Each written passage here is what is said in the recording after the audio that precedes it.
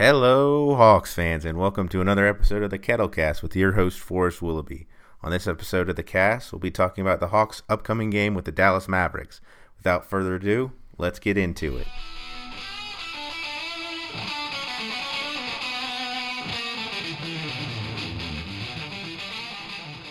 The Hawks go into Dallas at 13-36, having just beat the 76ers.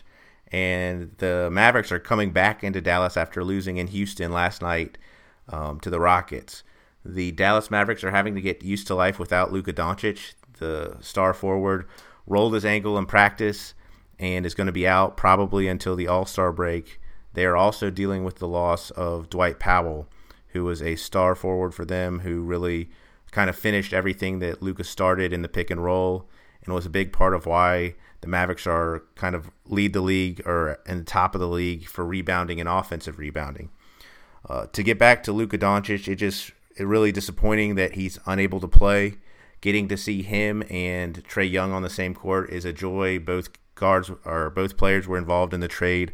Obviously, Hawks fans know that we got Trae for Luka Doncic. We also got the pick that became Cam Reddish in that trade.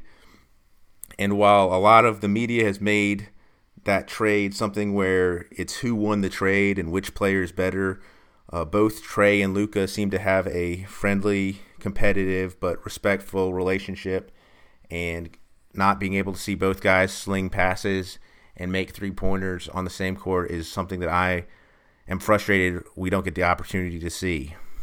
The Hawks injury report is much the same. Chandler Parsons and Jabari Parker are still out. Alex Len is out for at least another week. DeAndre Bembry is still recovering from his hand procedure, is out. And then Bruno Fernando is questionable going into this game. The Hawks were able to make that front court rotation of John Collins, Damian Jones, and Vince Carter work against the 76ers. And it'll be interesting to see how the Hawks attack Porzingis, Maxi Kleber, and the front court of the Mavs with that same rotation. But the Mavericks are really starting to get used to a lineup that doesn't have a couple of their key contributors, and a lot of that falls on Porzingis. But to get to some of the Mavericks' strengths, they are one of the best rebounding teams in the league, and specifically offensive rebounding teams. And we could see that really hurt the Hawks, where the rebounding has not been quite as strong. Part of that is Porzingis and, again, Maxi Kleber. They're bigs that the Mavericks have, but also their forwards do a good job of getting into the paint and getting rebounds as well, specifically Dorian Finney-Smith. They have a couple of guys who are bigger for their position, including a point guard in Dorian Wright. And seeing how the Hawks are able to team rebound, or if John Collins is able to keep up his monster rebounding numbers against a team that's so good at rebounding, is going to be a key point in this game. The Mavs are also a great three-point shooting team. They are second in the league in the number of attempts and in the number of makes they have, and they're also 10th in the league in their shooting percentage from three-point land at 36%. Part of that goes to both Porzingis as a capable three-point shooter, but also they have Tim Hardaway Jr., who Hawks fans know, THJ, and also they have Steph Curry's little brother Seth Curry, who's really found his way in the league and is shooting 40% from three-point land. They also are very good about not turning the ball over, something that the Hawks could learn from. Whereas the Hawks have a lot of turnovers that turn into easy points for teams, the Mavericks do a great job of protecting the ball and not having turnovers. On the defensive side of the ball, rebounding, of course, plays a part of that, but the Mavs are super good at getting blocks, number 2 in the league, and they are just outside of the top 10 in opponents' field goal shooting percentage. So teams are not shooting the ball extremely well against the Mavericks. I do think that the Hawks have a little bit of an advantage coming in and catching the Mavericks on the second night of a back-to-back, but the Hawks are going to have to do some of these things that they aren't doing, which is not fouling and not turning the ball over to get a win, on top of having a little bit of a rest advantage. The Mavericks also do not send a lot of teams to the free throw line, and the last few games we've seen Trae be able to get to the free throw line over 10 times, over 15 times a game. So seeing how the guards of the Mavericks defend against Trae Young will be something to look forward to. Some of the names that you need to know for the Mavericks: number 6 is Porzingis, the kid from New York that the Mavericks were able to trade for and who was brought in to be a number 2 next to Luka. And without Luka, they're going to go through Porzingis a lot. He has a couple of okay nicknames: Porzingod, the unicorn, for his ability to be a big that can also shoot three-pointers. But he is averaging 17 points a game, 9 rebounds, and 2 blocks. He is a very good shot blocker. He has a really interesting game. To me, he kind of looks like the Water Striders out there.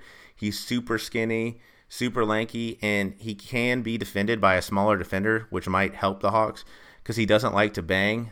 But he has a nice jump shot, and his three-pointer is only falling at 32% this year, but he is a capable three-point shooter.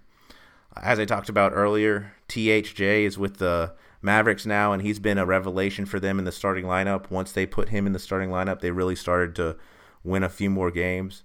He's averaging 14 points a game on 37% from 3 rebounds and 2 assists, and he just does, Tim Hardaway Jr. things. If you watch the Hawks, when he was on the team, that he likes to take big shots, very confident in himself.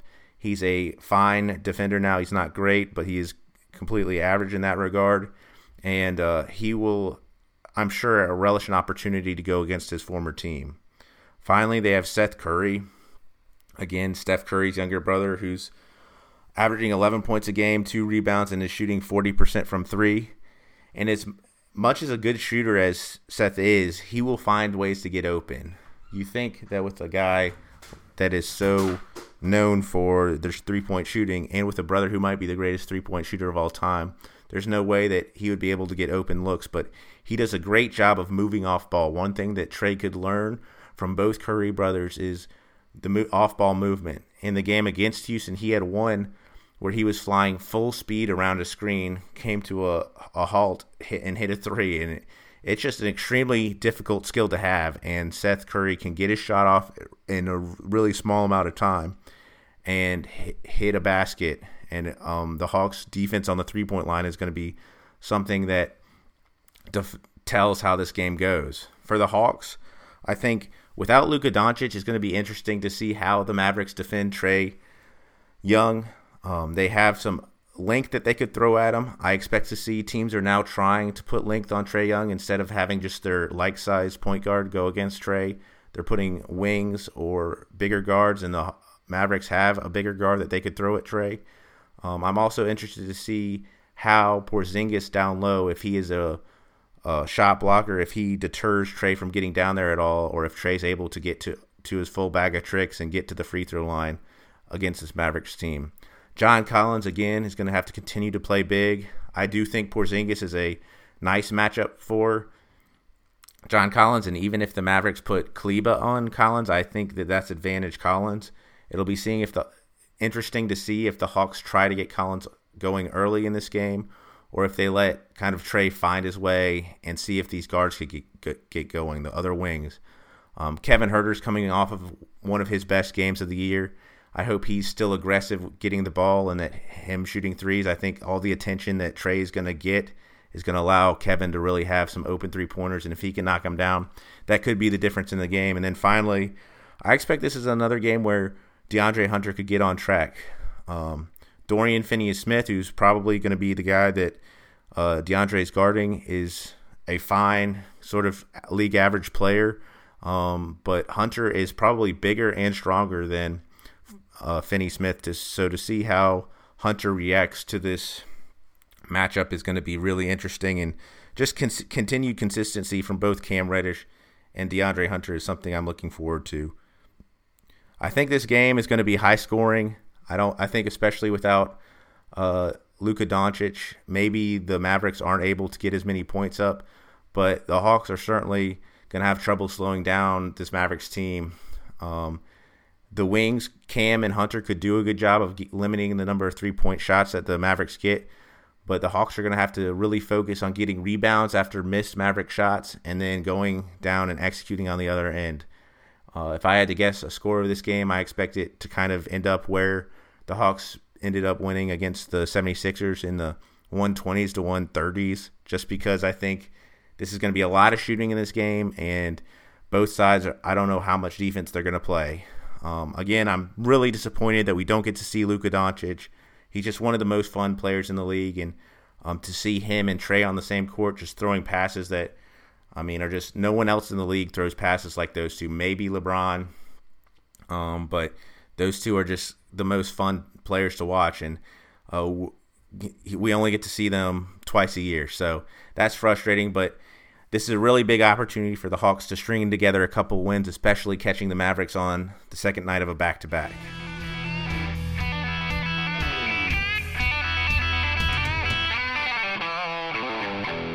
Thank you for catching this episode of the Kettlecast. If you could leave a rating or a review on whatever platform you use to listen to your podcast, that would be a huge help to me. And if you want to reach the podcast, you can email me, Forrest Willoughby, at kettlecast@gmail.com. Go Hawks!